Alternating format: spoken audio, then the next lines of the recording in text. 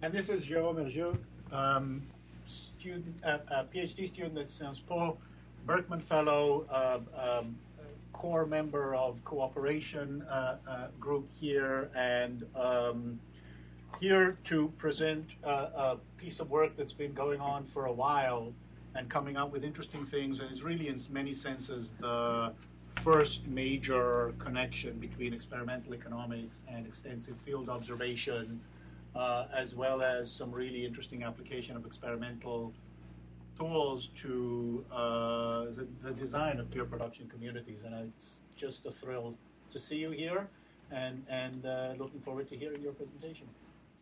Well, thank you, Yochai, for those very kind introductory words. This is indeed a paper about pro-social motivations to contribute to Wikipedia. But let me first try and give you a little bit of a sense of the broader research agenda or motivation that's behind it. So usually when I present this research to a crowd of economists, what I ask them to do is to think about all those computer-based products that you see here appearing on the screen, which are certainly of high value to many people, which are produced by highly successful firms that compete in the labor market trying to attract the best engineers. And what I tell them is that I would like to talk about a somewhat recent phenomenon that has taken off in the last decade or so, a little bit more, whereby people gather over the internet, voluntarily self-assign work without any kind of price signal or market coordination, without any kind of pre-designed formal design rule or leadership, and successfully coordinate towards the provision of functional, free equivalents of those firm-based products, sometimes successfully driving those for-profit counterparts out of their original markets, right? And so this emerging production model that, following Yochai's insight, I will call here peer production, the success of this emerging model is difficult to understand, at least to an economist, through the assumptions of standard economic theory about individual preferences, namely perfect rationality and self-interest, right? And so this paper is really about trying to understand how we can start to unpack the success and the functioning of that model by appealing to economic theories that rely on non-standard economic preferences. And we want to start doing that focusing on Wikipedia for two very good reasons. That is, on Wikipedia, Wikipedia is kind of a particularly clean study site for peer production because you do not have, or not very many, economic incentives involved. So, for instance, you have no extrinsic incentives to contribute to Wikipedia. It's very difficult to get paid to contribute to Wikipedia and sustain your contributions. And at the same time, there are no signaling value that you can derive from your contributions on the labor market. So it's very rare, although I suspect it's going to be increasingly the case in the future, that Wikipedia contributors put their contributions on their resume. And so in that respect, I kind of like that quote by Kizor, who is a Wikipedia administrator, who tells us the problem with Wikipedia is that it only works in practice. In theory, it can never work. And what I'd really like you to do here is to think about the decision to contribute to Wikipedia as a public goods dilemma. So a public goods dilemma is a situation that economists have been studying for quite a while now. And it's any kind of situation in which you can decide to take an action that has a private cost to yourself and also a private benefit. As it turns out, the private benefit that you can derive from taking this action is lower than the private cost. On the other hand, the benefit to society of taking that action is higher than your private cost. So here is the tension, right? If you were perfectly self-interested and rational, you would never take such an action because all you care about is the ratio of your personal cost to your personal benefit, right? However, taking that action may be socially efficient. So if you think about the decision to format and put some idea or knowledge that you have in shape to put it in there in Wikipedia, that's costly to you. What do you benefit from it? Well, you already know that information, right? So you can presume that the cost is higher than the benefit for yourself. However, this has huge benefits to society in general. So this is the tension. So economists have been studying in theoretical models the kind of pro-social preferences that could push people to contribute to those kind of global public goods. And those generally appeal to pro-social preferences, that meaning that you do not only care about your own payoffs in that game, but you will put into your own utility function the utility of other people in the game. You will take into consideration the actions of other people into your own utility function, and that will push you towards cooperation and overcoming that public goods dilemma. So there has been three classes of models that economic theory has been putting forward in order to rationalize people often observe willingness to cooperate in public goods-like environment, and that traces back to the work of Elinor Ostrom. The first kind of motive that has been put forward historically by the theory is based on altruism, sheer altruism. The second class of motive that we have is based on reciprocity, meaning that you will be willing to respond in kind to kind actions of others. If others contribute to the public good, you'll be willing to contribute. So this is an example of negative reciprocity, but I'm going to mostly talk about positive reciprocity in that respect. And kind of the last kind of motive, pro-social motive that's been put forward by economic theory is based on social image, whereby by incurring a personal cost to contribute to the public good, you want to signal some quality about yourself to other people, and by being able to do so, you will derive a certain utility, right? So this is very unlike the two other motives, the reciprocity and the altruism one, which do not rely on other people watching what you're doing to be at work, right? So social image is really about when you allow other people to watch, how do you respond? So what we're going to do in this paper. So we have those theories around, and those theories have been extensively tested in physical university labs. But what we're going to do here is something different. We're going to elicit the social preferences of a representative sample of Wikipedia contributors with an online experiment that we will couple with observational data. And then we will use those preferences to try and predict subjects' field contributions to Wikipedia. What's the value added to our knowledge or economic theory in general? Well, this is the first comprehensive test that we have of the relative role of each theoretical class of social motive for incentivizing contributions to real-world public goods. And this is one public good that really matters to the world. So we're going to try and run some kind of a horse race between those explanations, altruism versus reciprocity versus social image, using this experimental data and seeing whether they predict or not the number of contributions that people make to Wikipedia. So let me talk about the design of the experiment a little bit. I'm going to rely on very standard experiment that has been used for a very long time in experimental economics to try and tease out those preferences. So I'm going to try and measure all of those three classes of preferences, each time giving you two alternative measures so that I can check for the consistency of the results that we get. So let us start with the reciprocity motive. What I'm going to do is that I'm going to run a very simple public goods game. That's the translation in experimental economics with monetary payoffs of the public goods situation that I explained to you before. So imagine that you're playing with three other people in a group. Each one of you is endowed with $10, right? Each one of you has a decision to make. How many dollars you want to invest in a common project, and how many dollars you want to keep for yourself. Each dollar that you decide to invest in the common project yields a private benefit to you of 0.4. You invest 1, you get 0.4 back.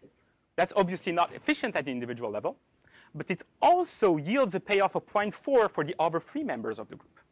That is, for each dollar that you invest, the group as a whole gets 1.6. So here you have the tension, right, between your own private self-interest and the interest in the group in general. And what we're going to do here is that we're going to allow you to condition your contributions on the contribution of the other group members. If the other group members give 0, how much you want to give? If they give 1, 2, 3, up to 10. And we're going to take the proportion of your endowment that you conditionally contribute to that public good, as a measure of your reciprocity motive, right? How much you're prone to conditional cooperation. This is going to be our first measure of reciprocity. A second measure of reciprocity that we're going to consider is a very standard one too, is based on the trust game that's been used extensively. Here, what I'm going to do is that I'm going to divide the sample of Wikipedia contributors who are going to participate in this online experiment in trusters and trustees. The trustees are the guys in orange here on the screen, and those are the guys I'm going to be interested in here. Both players have an endowment of $10. The truster in green here has the opportunity to transfer whatever amount he wants to the trustee and keep the rest for himself. Whatever amount he transfers out of his $10 is multiplied by 3. And then the trustee in orange has a private decision to make. How much of the amount that he receives he wants to send back to that truster, knowing that he has absolutely no obligation to do so. And if he were perfectly rational and self-interested, he would never return anything in the first place, right? So I'm going to take the proportion of the amount that you receive that you decide to send back to the truster as a measure, an experimental measure of your reciprocity motive. That guy has been trusting me, he's been kind to me, you feel an impulse to respond in kind. That's what I'm going to try to get at here. By the way, the decision to send here by the green guy, the truster, is considered generally a measure of general trust towards anonymous strangers, and we're going to rely on that maybe a little bit later on if I ever get there. But for the time being, the trustee's behavior in terms of how much he wants to send back is what's interesting to us.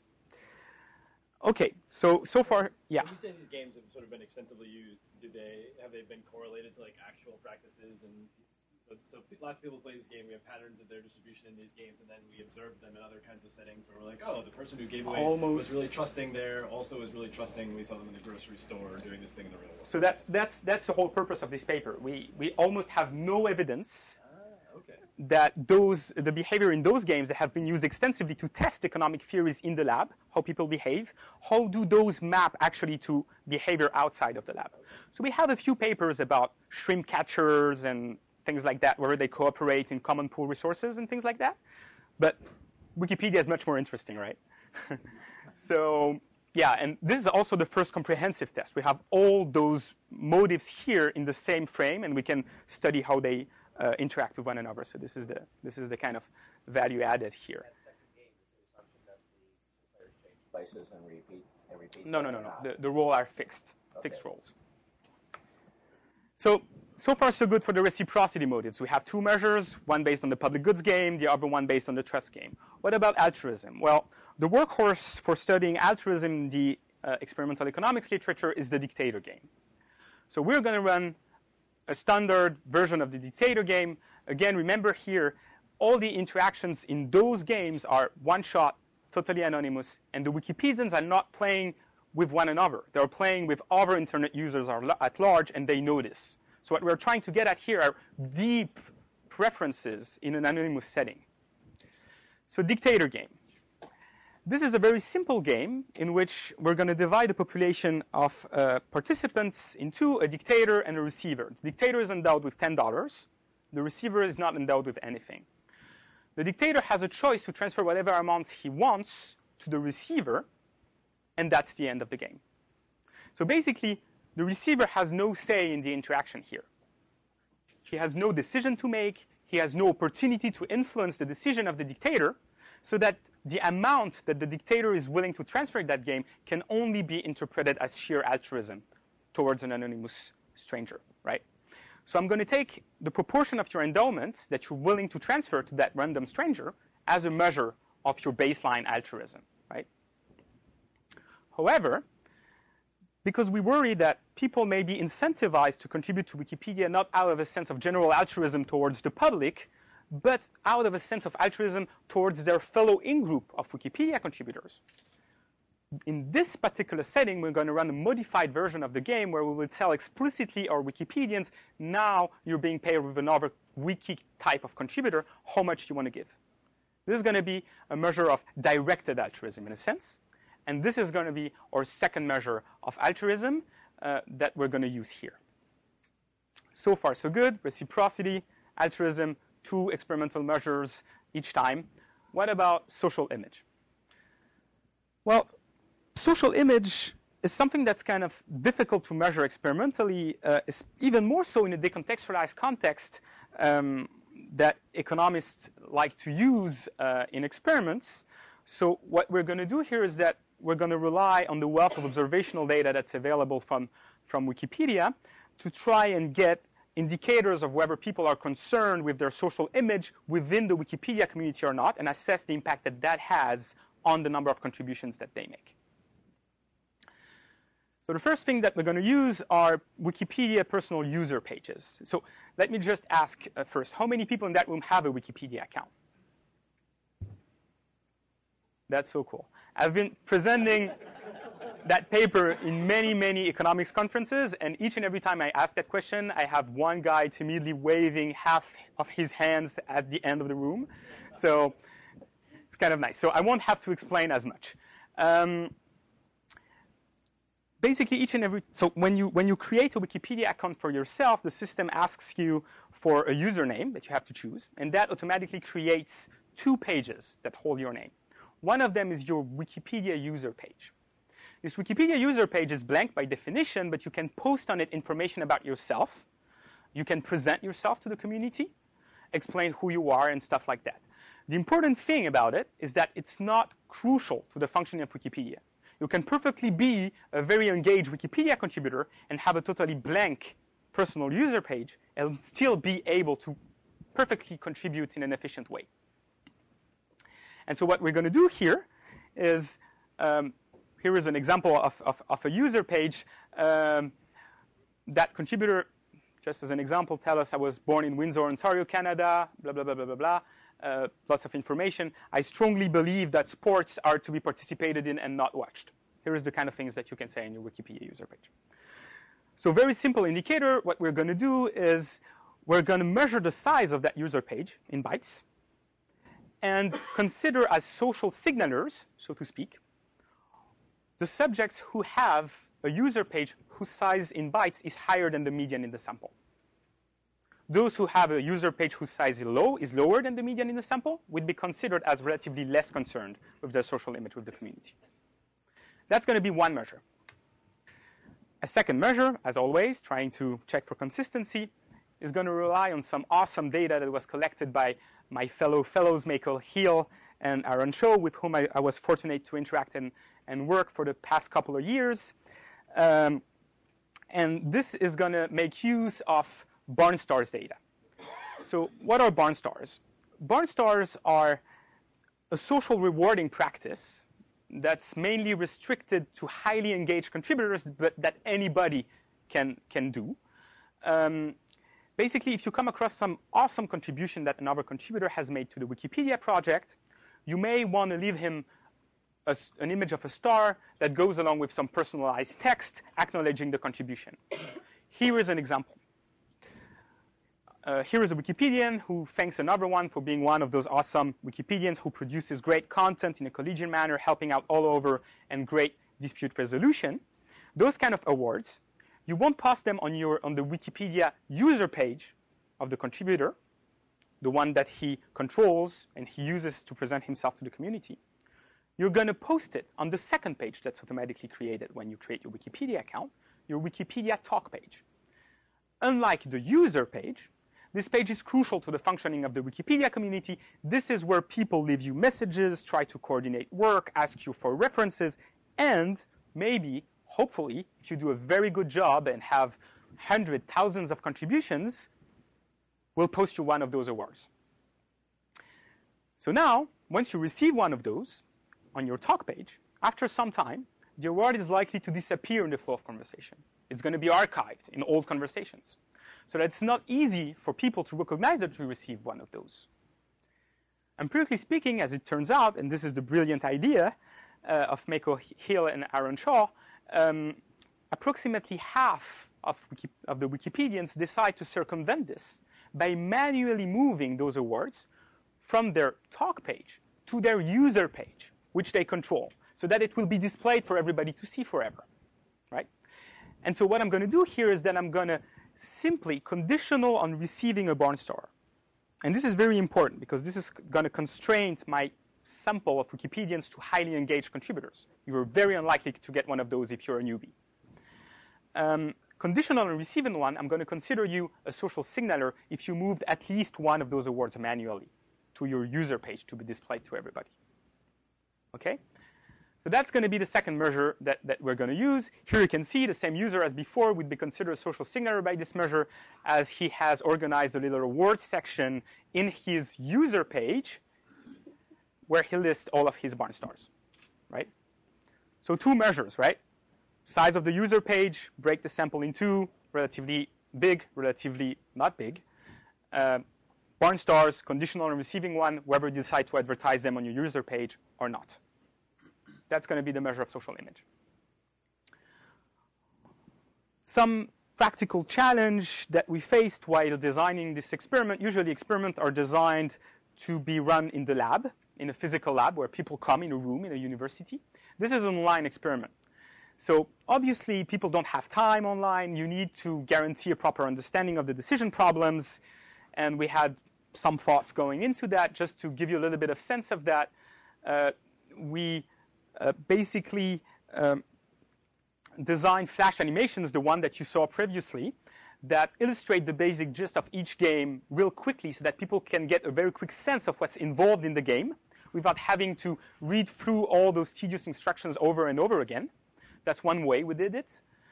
And people also had, for instance, the opportunity to use earning calculators before actually making their decision. So you could try all the possibilities and the scenarios you were interested in before actually making your decision. When you feel confident that you've understood what's involved here, you make your decision. So this is how we went about doing this experiment. Subject pool. This is very important. How did we go about recruiting those Wikipedia contributors? In all of the tables that I'm going to show you, in the subsequent analysis, what I'm going to try to explain is the number of contributions that subjects have made to the Wikipedia project, or number of edits that they've made, right? So in all of the tables that you're going to see, this is always the thing that I'm going to try to explain. We only recruit from Wikipedia registered users in order to be able to track their full contribution records. Just to give you a little bit of a sense of the dynamics of contributions to Wikipedia, like many other features of the internet, if you think about contributions to open source software, think about participation in online message boards, and Wikipedia too, the number of contributions that people make is highly skewed. Vast majority of people never participate. Small majority of people make an astonishing amount of contributions. Digging into that a little bit, as of 2011, about 200,000 people registered a Wikipedia account each month. This is certainly a non-negligible influx of new contributors each month that potentially come in. However, the reflection of what I was telling you before is that of those individuals, only 2% make 10 contributions or more within that first month, and only 10% of those 2% make one contribution within the following year. Right? As a result, as of 2007, most of the contributions still come from a very small number of contributors. And even within this group of highly engaged contributors, that I will call afterwards later in the talk the above median contributors, or the super contributors, call them whatever you like, there is high heterogeneity in the contribution records, right? The vast majority of them made only a few hundred contributions. About 5,000 editors made more than 10,000 contributions. And you have 200 editors that have contribution records ranging from 100,000 to 1 million contributions. So this is really what we would like to capture in our sample of participants in our experiment and try to explain as a feature of that space.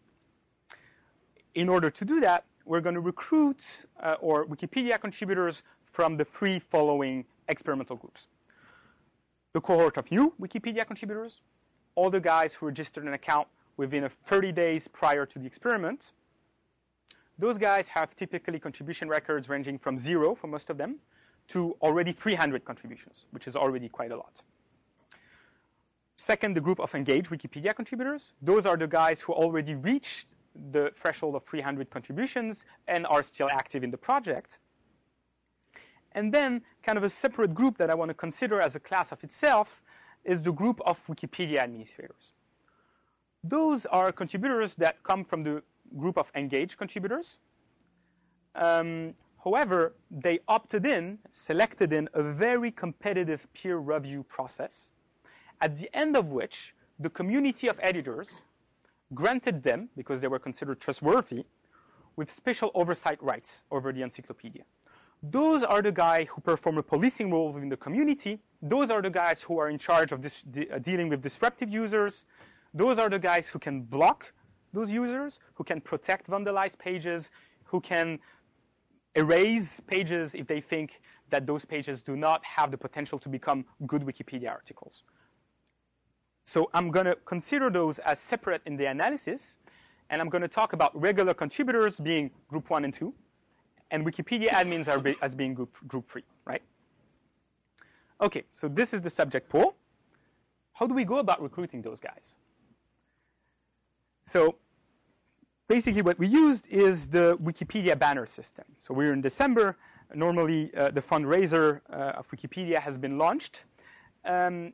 This is the system, banner system that you see popping up at the top of every Wikipedia page each year, asking you to donate money, featuring the face of Jimmy Wales, real big, right?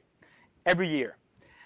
Basically, we use the exact same mechanism to contact our Wikipedia contributors. We team up and partner with the Wikimedia Foundation to code that banner so that each and every time a Wikipedia contributor logs in Wikipedia, the system looks for his metrics, determines if he's eligible to participate in the study, that is, if he belongs to one of those 3 experimental groups, and if he does, displays the banner to him at the top of every Wikipedia page that he visits, right?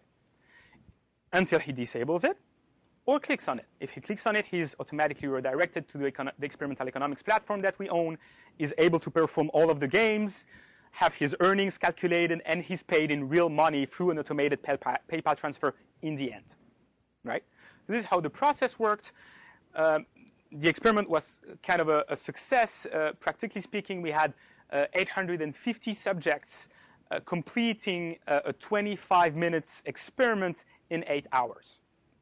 So this is our sample. Just to give you a little bit of a sense of how representative that sample is from the underlying population of Wikipedia contributors, here is the distribution of the number of edits that those Wikipedia contributors made compared with the whole underlying population of eligible contributors. You can see, especially for Wikipedia administrators and engaged contributors, that the distribution match pretty closely. As far as new contributors are concerned, the ones that we get on average are much more active. You see, we don't have that mass here at 0. Okay, another way to look at the problem of the representativity of our sample is to simply compare the demographic characteristics that we collected about those contributors against the demographic characteristics that was collected in the 2011 Wikimedia Editor Survey. This was the first survey whose purpose was explicitly to get as precise a snapshot as possible of the demographic of the Wikipedia contributors. And you can see here that the numbers match up pretty closely, right? Some features are very well known. Female participation is really low. This is a research question of interest in its own rights, in my opinion.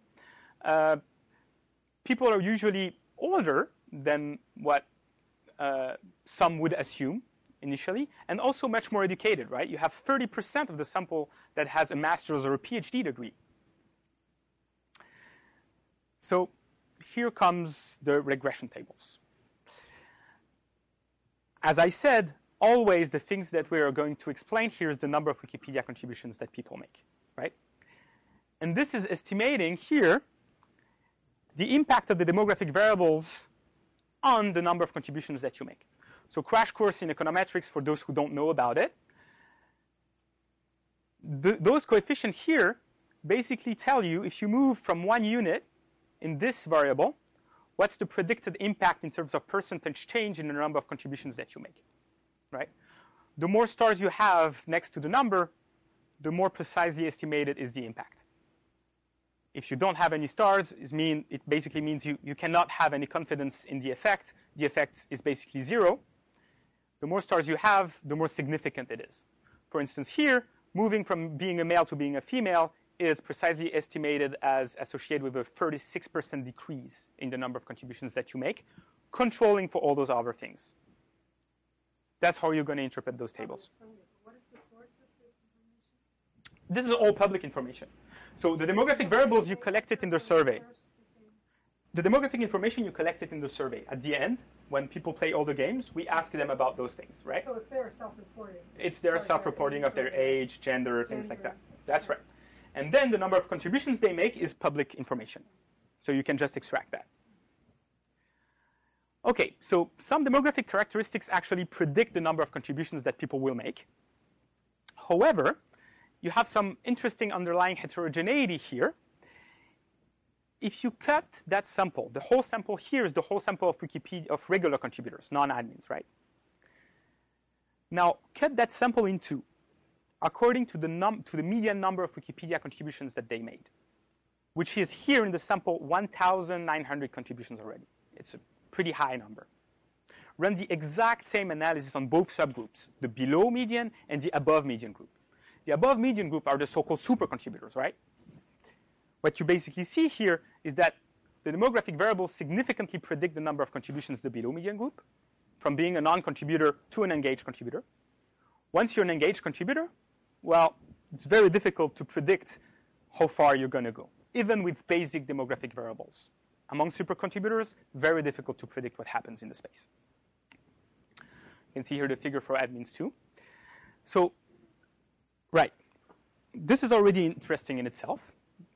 But what I'm going to do here, back to our interest about pro-social motivations to contribute to Wikipedia, controlling for those things, that is, holding those things equal, we're going to see what's the predictive power of our measures of altruism, reciprocity, social image, if any, on the number of contributions that people make to Wikipedia.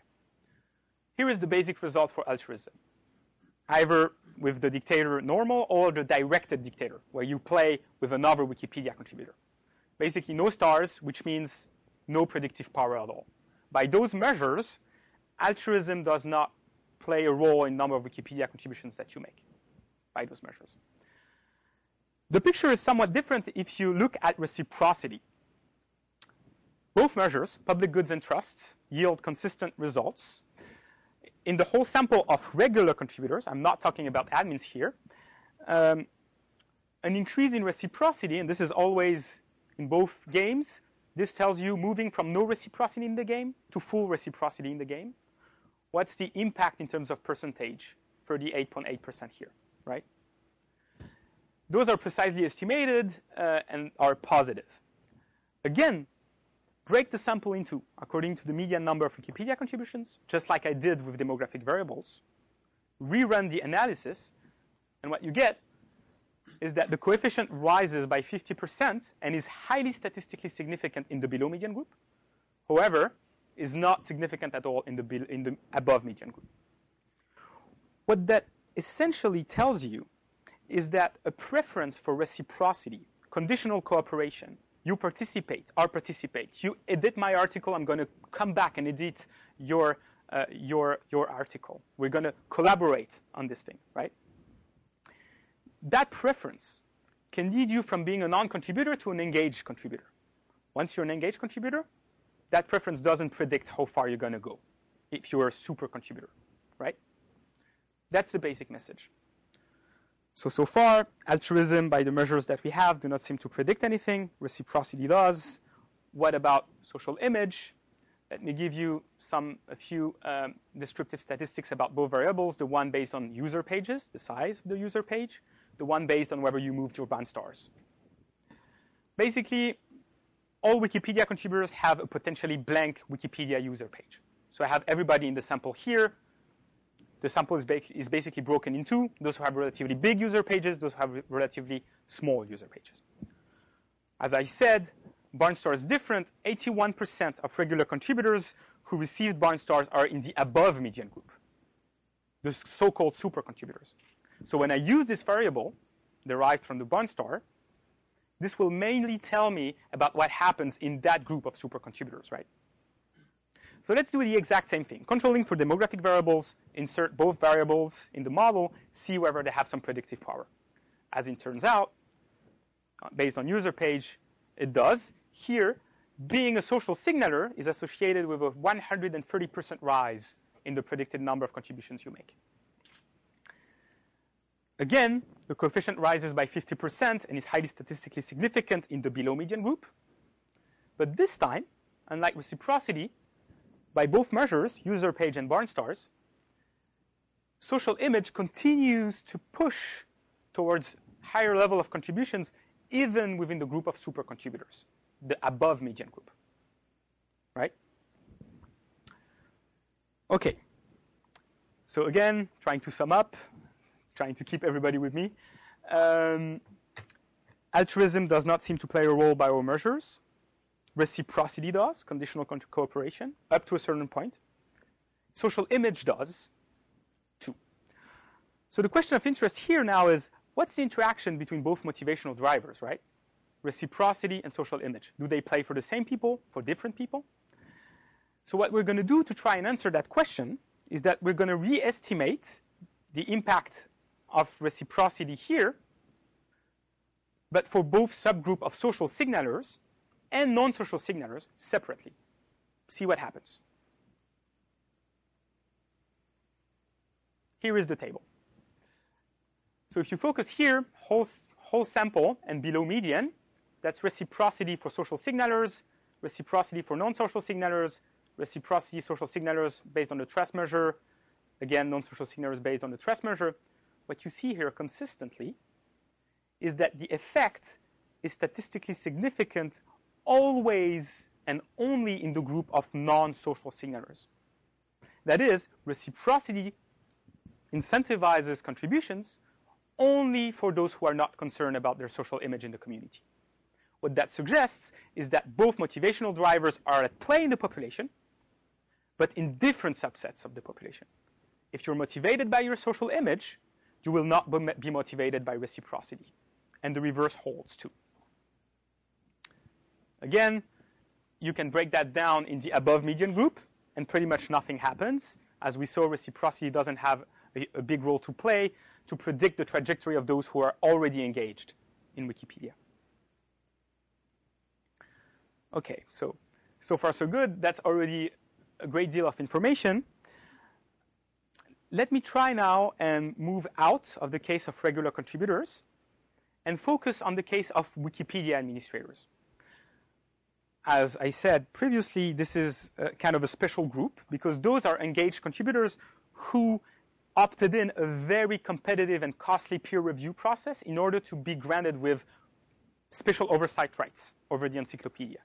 So those are the guys who perform the policing role in the community, and they're in charge of dealing with disruptive users and managing, maintaining, curating the encyclopedia and so on and so forth, and have some special rights to do that. Let's run the exact same analysis, altruism versus reciprocity versus social image, on that group of Wikipedia administrators. Result for altruism, same thing, no predictive power at all by either measures, right? Here are the results for reciprocity. And so this is kind of surprising, right? This basically tells you that within the group of Wikipedia administrators, Wikipedia participation is negatively associated with your taste for reciprocity and conditional cooperation. So that seems surprising at first, but to me suggests some kind of a thick skin hypothesis, right? So those are the guys who exhibit the most extreme contribution records, and they are in charge of dealing with disruptive users. And so I'm going to try and dig into that a little bit later on and suggest some hints about what could explain this. That's for reciprocity. What about social image? Well, by the user page measure, we get a significant impact, but not by the barn stars one. So we get some evidence that social image continues to drive participation within the group of Wikipedia administrators, but it's less strong than for regular contributors.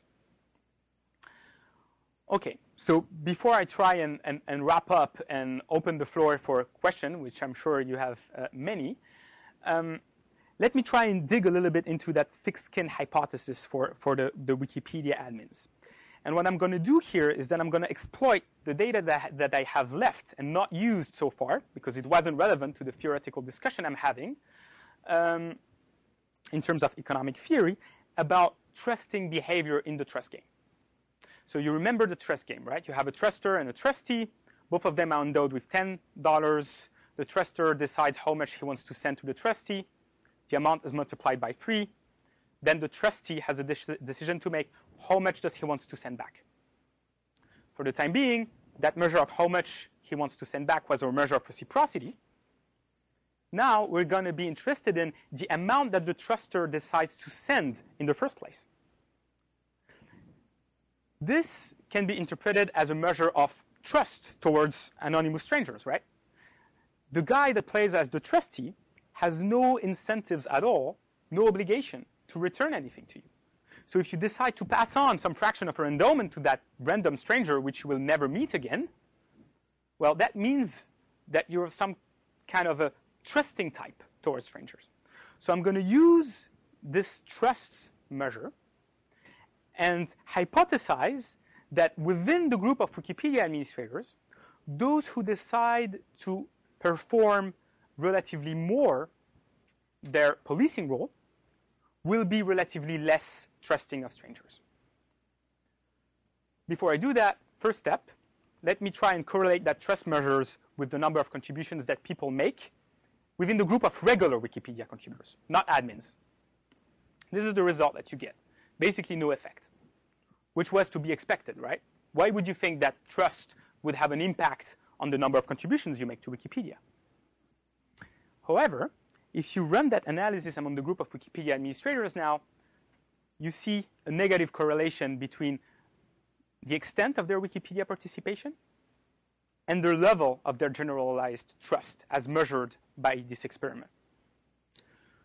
Try and precise that a little bit. We collect the number of users that each of those Wikipedia administrators blocked, the number of pages that they decided to protect, the number of pages that they decide to delete from the encyclopedia. All of those correlate negatively with the level of their general trust in the experiment, significantly so in 2 out of 3 measures. Last piece of evidence that we have here is we ask those Wikipedia admins what's the fraction of their time that they spend on Wikipedia performing this administrative role. So what's the fraction of your time that you spend on Wikipedia that you spend performing those admin edits? We only have 27 observations here, but still we're able to identify a negative correlation with general trust. The more they say and self-report that they spend time doing admin edits, the less they are trusting of general strangers. So now, this could be interpreted in 2 ways. And I don't think that we have the data here to tease those explanations apart. And I want to make that very clear, right? You could interpret that as the simple fact that, people are diversely motivated in the world. They self-select into different contribution patterns. And we need those administrators to protect the encyclopedia from potential free riders or disruptive users. Those guys are performing a very valuable role. And we're simply able to explain through those experimental measures how those people self-select, what's the ecology of contributors to Wikipedia. Another way to go about interpreting these results is that basically those Wikipedia administrators are able to use their power in a way that can trigger some frustration in the community, and that's correlated with the lower level of trust that we have. So this is kind of the negative interpretation. And I have no way to disentangle those two with the experimental data that I have. So I look forward to hearing if you have ideas about that, try and tease those apart. But this is where I stand at the moment, and this is still work in progress. Okay, so trying to wrap up real fast, just to go back to the broad picture here. This is really the first comprehensive test of the relative role of those 3 theoretical classes of pro-social preferences that has been put forward by economic theory to try and explain why would people be willing to contribute in those kind of public goods dilemma situations. Altruism versus reciprocity versus social image. What we do is that we combine experimental and observational data from Wikipedia, which is a real-world public good, in which extrinsic incentives, traditional monetary incentives, play no role in shaping individual behavior. Conclusion for all regular contributors, what we learned so far, so the non-admin guys. Reciprocity and social image, but not altruism by the measures that we have, appear as deep underlying social motives that predict the trajectory of Wikipedia users from being a non-contributor to being an engaged Wikipedia contributor. In this process, reciprocity and social image seem to be substitutes rather than complements, which means that both are at play, but in different subsets of the population of contributors. Third, a taste for reciprocity does not continue to predict the trajectory of those Wikipedia users who become super contributors, the so-called above median group that I told you about, while a taste for social image does. This is what we learned for regular contributors. What about Wikipedia administrators? Well, there is some evidence that the taste for social image continues to motivate their participation. However, reciprocity preferences are consistently negatively associated with the extent of their participation in Wikipedia within this group, which suggests some kind of a thick-skin hypothesis. And we try to test and get at that hypothesis a little bit more directly by leveraging the data that we have on trust towards strangers in our trust experiments, and see that it correlates negatively with the amount of policing edits or policing kind of activities that Wikipedia administrators perform within Wikipedia.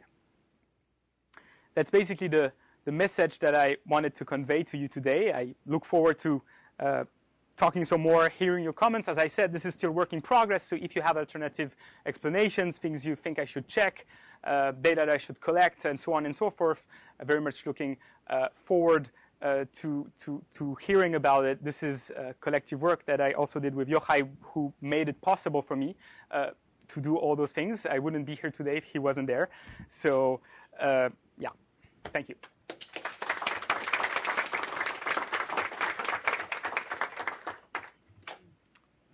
Kit? So as a possible alternative explanation for why reciprocity might be less of a motivator for the administrators, I wonder if you've considered that when you're in the administrator role, you are going above and beyond what the typical community member is doing. So you are not being reciprocated by the bulk of the people benefiting from your work. Is that ruled out by the data? Is that something you thought about? I think it's not ruled out by the data, and I think it's a perfectly reasonable interpretation of why we do not see an effect of reciprocity in this above median group. I think that seems perfectly reasonable. You can think that, you know, a reciprocity mechanism can lead you only so far, but once you already reached 2,000 contributions, how further can it lead you, you know? So I think that's a pretty reasonable interpretation, although I'm sure there are others. Yeah. Any? Oh, you had your hand waved for. I just have a curiosity question. Before you did the analysis, did you have any predictions about what you would find, about what the relative roles of the three different motivations might be for the populations? Or was it really let's see what we have when we do the analysis? So that was pretty much the spirit. That the thing is that those theories have been rationalizing the fact that people often want to cooperate in the field, and that we observe that in many real-world situations. And we really wanted to run some kind of a horse race between those theories, trying to see how well they map onto actual field behavior in a context that we care about here, Wikipedia, right? With the broad picture about peer production and things like that. So we have no prior as to which one would work best, although we have an extensive literature in the lab that pointed at the fact that social image and reciprocity are more effective at sustaining cooperation than altruism, which doesn't necessarily mean that altruism does not have a role, So, yeah. I didn't hear the first question exactly on the overflow seating, so forgive me if it's, I couldn't quite hear it, so maybe it's repeating what you asked. But my question is about the interpretation of the results. So the language you've been using, describes these as underlying motives that predict, sort of the results and levels of contribution. But is it also possible that it's kind of the causation is working the other way, that participating more in Wikipedia is making people more concerned about social image or reciprocity up to a certain level? Yeah, that's a perfectly reasonable interpretation. And when I talk about prediction here, I'm not ruling out the fact that those are only correlations, right? So this could go the other way around. But I talk about prediction here because what I'm really interested in is looking at whether those experimental measures that have been used extensively in the lab, we have tons and tons of papers that use those experiments to try and tease out alternative explanations about pro-social preferences, whether we can take the result of those experiments to the field and whether they have some predictive power of what people actually do outside of the lab. In that sense, you can say that those experimental measures predict what people do in the real world, so to speak. Then, the question of whether preferences evolve as a result of your participation, of whether you have a fixed preference parameter with which you're born and that predicts what's going to happen in your life afterwards, I can't say. And it's probably a little bit of both. Yeah, but the goal here is really to map the experimental literature in the lab with what people actually do in the field. In that sense, you can talk about predictions, I believe. So I think one of your most fascinating findings is that you found that those who play increasing policing role, administrators, actually leads to less trustworthiness of strangers. And you know how you were saying that you're not sure if there's a more positive and negative explanation for why that is. You're not sure about how to tease that out. There's a really great study by Heather Ford, and she does this qualitative work on Wikipedia entries where she looks at why articles are deleted for non-Western events or topics. And what she finds is that the notability criteria is that for people who are not close to the event, they have a different kind of criteria for the notability criteria. And so I'm wondering if you could, one way to look at this or another way to ask the question is, do the pro-social motivations change depending on one's embeddedness to the topic? So like you can operationalize embeddedness by, geographical co-presence or the cultural, connection to the event. But essentially she was finding that outsiders were competing against local knowledge. And they were saying, well, your local knowledge is not valid, and so we think it should be deleted. And it was creating these tensions. And you have, these administrators are really in a very empowered position, are making these kind of decisions. Well, thank you very much for pointing that to me. I would be definitely interested in having the reference of the paper you're talking about. I don't know about it, so I'll be happy to have a look and see whether that can help me. Yeah, thanks. I'm thinking also on that same topic. I read Thinking Fast and Slow by Daniel Kahneman, and it feels to me that there is an inherent bias of those administrators that they're not seeing, of 100% of contributions, they're focused on the 0.n% of irritating jerks. And so that becomes a large piece of their mindset. And I would say at Zipcar, the people who are doing the fleet work are the people who think that users are mostly jerks because they're out there fiddling with people who do jerky things. They're not seeing what percentage of action it is. They're focused on that bad behavior. So for me, it feels very natural that if I spend all of my time looking at bad behaviors, I'm going to think people are bad because I look at the entire percentage. Yeah. I bet you'd find that in police departments. I bet you'd find it, in correctional counselors, teachers who yell at students who do bad things. I mean, if you're just focused on the bad subset, well, then that's what you think. Yeah, that's well, your point about police department, stuff like that. There are certainly experiments that I'd like to run there. Yeah, again, what's the real percentage of disruptive users that you have out there? I showed you the numbers. The number of people who are actually willing to cooperate and sustain their contributions in that space is quantitatively large, relatively really low. So, you have a lot of disruptive users out there. So I'm not sure what kind of interpretation we can push based on this data. That was the meaning of my message. It could very well be that, you get a lot of disruptive users out there, and you need people who are in charge and able to deal with them, and this is a good thing. If those guys weren't around, the whole project may collapse, and Wikipedia is, as a matter of fact, a very successful project. However, there have been some discussions going around about newbie frustration and, this whole "don't bite the newbie" kind of stuff. This can also align with that kind of interpretation, which is the one that I see you pushing a little bit more. Again, I'm not sure which way it goes, and I don't have the data to answer that question. Yeah, please.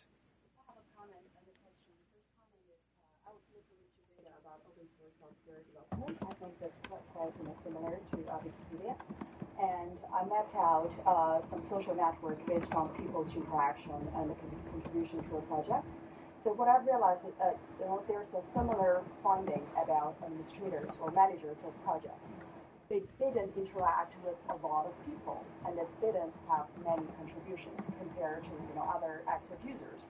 So I was wondering how, maybe that's a question, how the organization was organized and how the labor was divided. So yeah, so it seems like a hierarchy that as a manager or administrator, you don't need to interact with a lot of people, but you interact with level down people, which are quite a small number of contributors. And my question is, you talk about trust correlated with administrators' work. So I wonder, the game is about I give you money, but money is based on the trust of your capacity, of your skills, or actually your ability of utilizing money to hire other people or to, I don't know, to buy labor or to do other things. I'm not sure how the trust is, based on what's the base of the trust? What's the base of the trust? So, as I understand it, you're asking me whether by using an experiment which involves money, right, I can really get at a trust preference that does not necessarily involve money. Is that the question you're asking? Yeah, I didn't mean to, ask you a difficult question, but I was trying to interpret why administrators would have this kind of relationship with trust. So could that be actually the trust, carries other information and carries other factors that we haven't thought about? But that's just a thought. Yeah, that's a deep question. I'm not sure how to respond to that. Yeah. We'll think about it. We can talk about it afterwards if you like. Okay. David? I'm holding on. I'm probably not even holding on by the skin of my teeth to the argument I'm not a static. So this is very naive. So if I wanted to take, if I'm a journalist, I'm going to take the wrong conclusion from your report. The conclusion I'm going to draw, and I know it's the wrong one, is, Wikipedia administrators are not motivated by altruism. That's the wrong conclusion. And regular contributors either, right? Well, by those measures. I'm trying to keep it to one example. I keep my head at a time. So everybody seems to be focusing on the Wikipedia research. That's the last thing you said, so it's a thing that I remember. Administrators are not motivated by altruism. What that actually means is there's no correlation between the sort of crazy standard test for altruism, which tests altruism in a highly artificial environment. And so the conclusion I might take from this, especially if I had self-reported data, if you were to ask the administrators, why are you doing this? And they were reporting, well, it's making the world better. And do you trust people? Oh, yeah, I trust lots of. I don't trust the bastards who are screwing up Wikipedia, but I love the other administrators and the other contributors and all the new users. We're a very trusting environment. It's just this one set of bastards I don't trust. Is the right conclusion from this that, so first of all, is the right conclusion from this that there may be an issue about the tests that are the standard tests that are being used to to, to test very deep and difficult human motivations, such as altruism. Second of all, is there a method, maybe through self-report, to see whether, in fact, to get back to Justin's very first question, is there a real correlation? Are the self-reports, would the administrator say, no, we're not doing this for altruistic reasons? I sort of guess otherwise, but I don't know. Okay, so on your first point, what I understand that you're saying is, well, you're running that weird dictator game altruism experiment trying to make an argument that this captures something about altruism, and you say, well, based on this measure, I don't see a correlation of number of contribution, therefore, altruism does not play a role. However, you could take the question the other way around and say, well, if it doesn't predict field behavior, it's because the measure is bad, right? And this is a point well taken, and I think this could perfectly be the case. That's why I said throughout the presentation, by those measures. But really, the approach that I'm trying to take here is a cumulative scientific knowledge approach. So those are measures that have been used to study altruism in the experimental literature for 30 years, right? So in a sense, in trying to build a castle of scientific knowledge, you want to see how much of that tells you about what happens in the real world. And in that sense, it's still relevant to use those as measures of altruism and talk to the crowd of economists and see what we can learn from that. But yeah, presumably we may come up with better measures of altruism that could explain what happens in that space.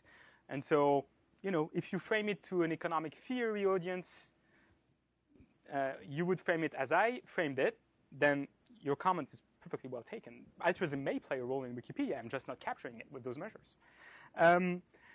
Regarding the second point, self-report versus experiments, I would make the, traditional answers that economists, especially experimental economists, make to those kind of comments.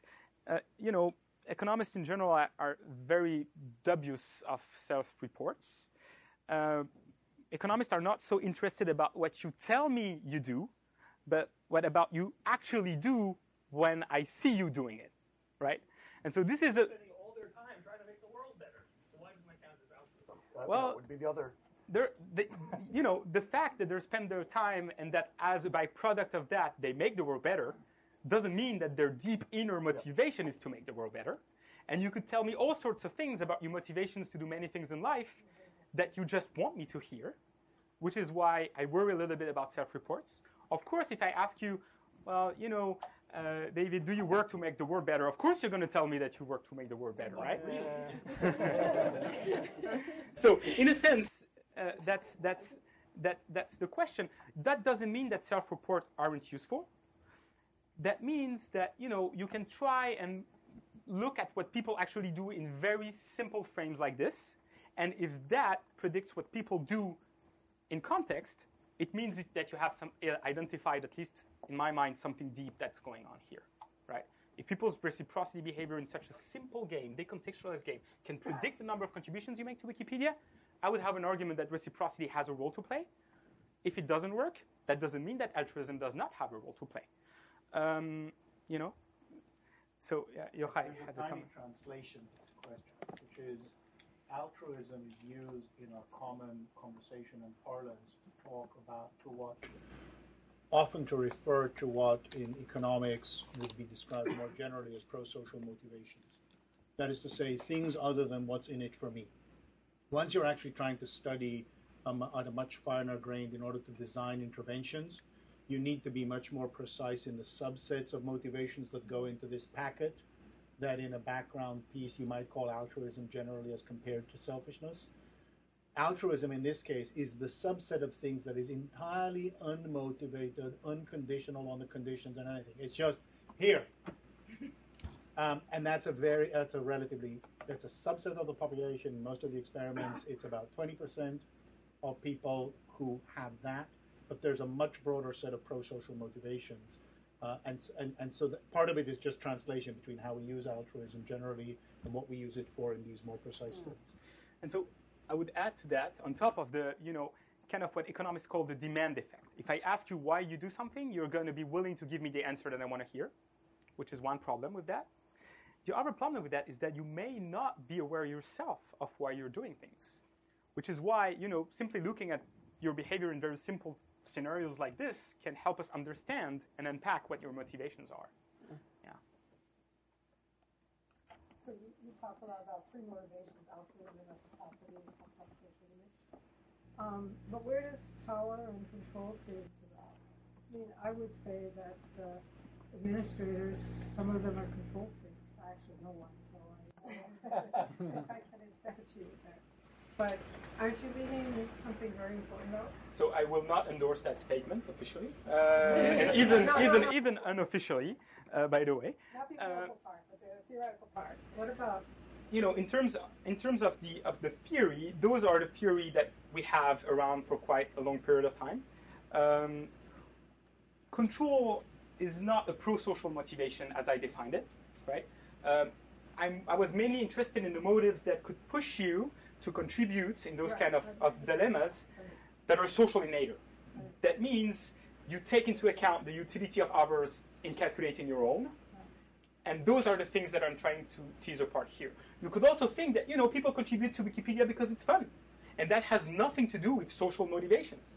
But this is not something that has been theorized explicitly, so I want to start with the theories that we have and that have been around for a long time and trying to tease them out. This is awesome. Here are two things that I tripped up on that maybe are helpful or not. And they sort of relate to some of these issues about what do measures mean. So one confound that strikes me as reasonably likely is that you use the number of words that someone writes on a user page as a proxy for their sort of social desirability in a context where the activity that people are doing is writing words on a page. And so it seems like, in lots of contexts, you could say people could be writing user pages for lots of reasons. One of those deep underlying things could be because people like to write in any context. And the particularly confounding part here is you're basically measuring people's sort of predilection to writing in one setting based on their predilection to writing in another setting, but attributing their motivations in the first setting to sort of social utility as opposed to just like enjoying writing or something like that. It just seems like it's particularly confounded by the fact that they're doing the same kind of thing in both places. So I don't know if that's of interest or you want to comment. And then my second piece is I couldn't quite get why you were saying that reciprocity predicts people moving from non-contributors to median contributors, in the sense that it seems like it moves them from minimal contributors to median contributors. It seems like the flip from non-contributor to contributor, if you want to measure that sort of like important kind of 0 to 1 moment, you somehow have to get the people who are like literally not contributors. If I've signed up for an account page, I'm sort of already like even if I've never made a contribution, I'm already sort of a non-contributor. So it seems like it's not quite evidence of flipping from 0 to 1. It's evidence of going from 0.0001 to 0.5 or something like that, which is important. Well, we do have registered users in the sample who made 0 contributions, right? Mm-hmm. So in that sense, you're really identifying, econometrically speaking, what makes you move from 0 to something, and you can explain some of that something, but up to a certain point it doesn't explain anymore. Among registered non-contributors. Yeah. Then another way to go about doing that is you could simply study the decision to contribute versus not, which is another way to go. But yeah, I see this as being a matter of terminology, or do you disagree? There is something deeper, or the econometric model that I put. I guess so it seems to me one of the things you'd want to do with an econometric model is then start saying okay, so how do we start applying this? How could we? I guess I don't know what you want to do. You could just be fascinated by it to understand human psychology, but especially it seems like what economists do is they say, okay, what are the levers that we can start yanking on, if we're running out of contributors to get more contributors, or to get more people to stay, or things like that. And so from that point of view, saying that reciprocity motivates non-contributors to become contributors might not apply super well to registered non-contributors. Even the notion of there really are a lot of registered non-contributors. I make a Wikipedia page and then literally do nothing. Yeah, as I said during the presentation, I showed some numbers. You have 200,000 people who register a Wikipedia account each month, right? Only 10% of those men make some contributions. Make 10 or more, you said. 10 or more, but 2% of those 10% are found to make 1 contributions within the following year. Mm-hmm. So the people who create the public good value of Wikipedia are really those users who sustain their contributions over time. Mm-hmm. So if you're willing to think about policy interventions, you can think about increasing the degree of communication and connectiveness between editors.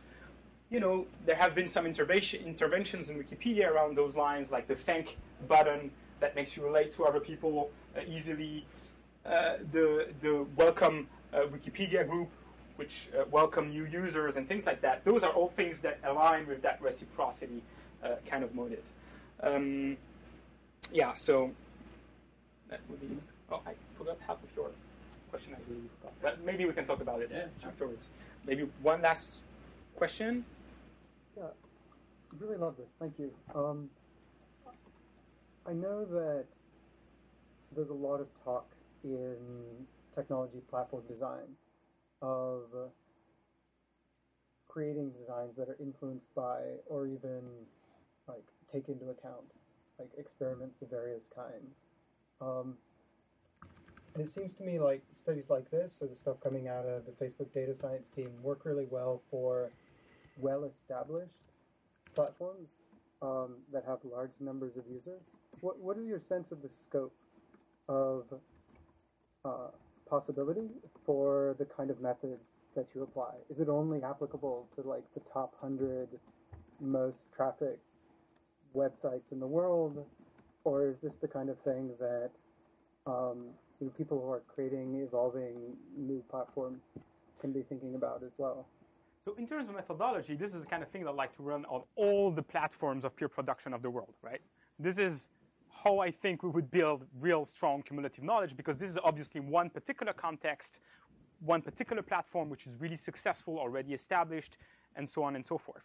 So we really need more experiments of that kind, and we're working on one follow-up with Yochai with over 1,000 open source software contributors at SourceForge, which allows to study explicitly how those pro-social motivations interact with monetary incentives, right? Because about half of the contributors to open source software, is a well-known fact, are being paid to contribute. So how do those motivations actually play out with one another is the next step. But there are many other platforms to which we should apply those kind of methodology to try and have some deep conclusions about it, scientifically speaking. As far as the policy side is concerned, I would like to believe that you can generalize some of this stuff to many other settings. Again, empirically speaking, you know, I'm trained as an economist. I don't have the data to answer that question. I don't know. So, well, thank you very much, everybody, for being here.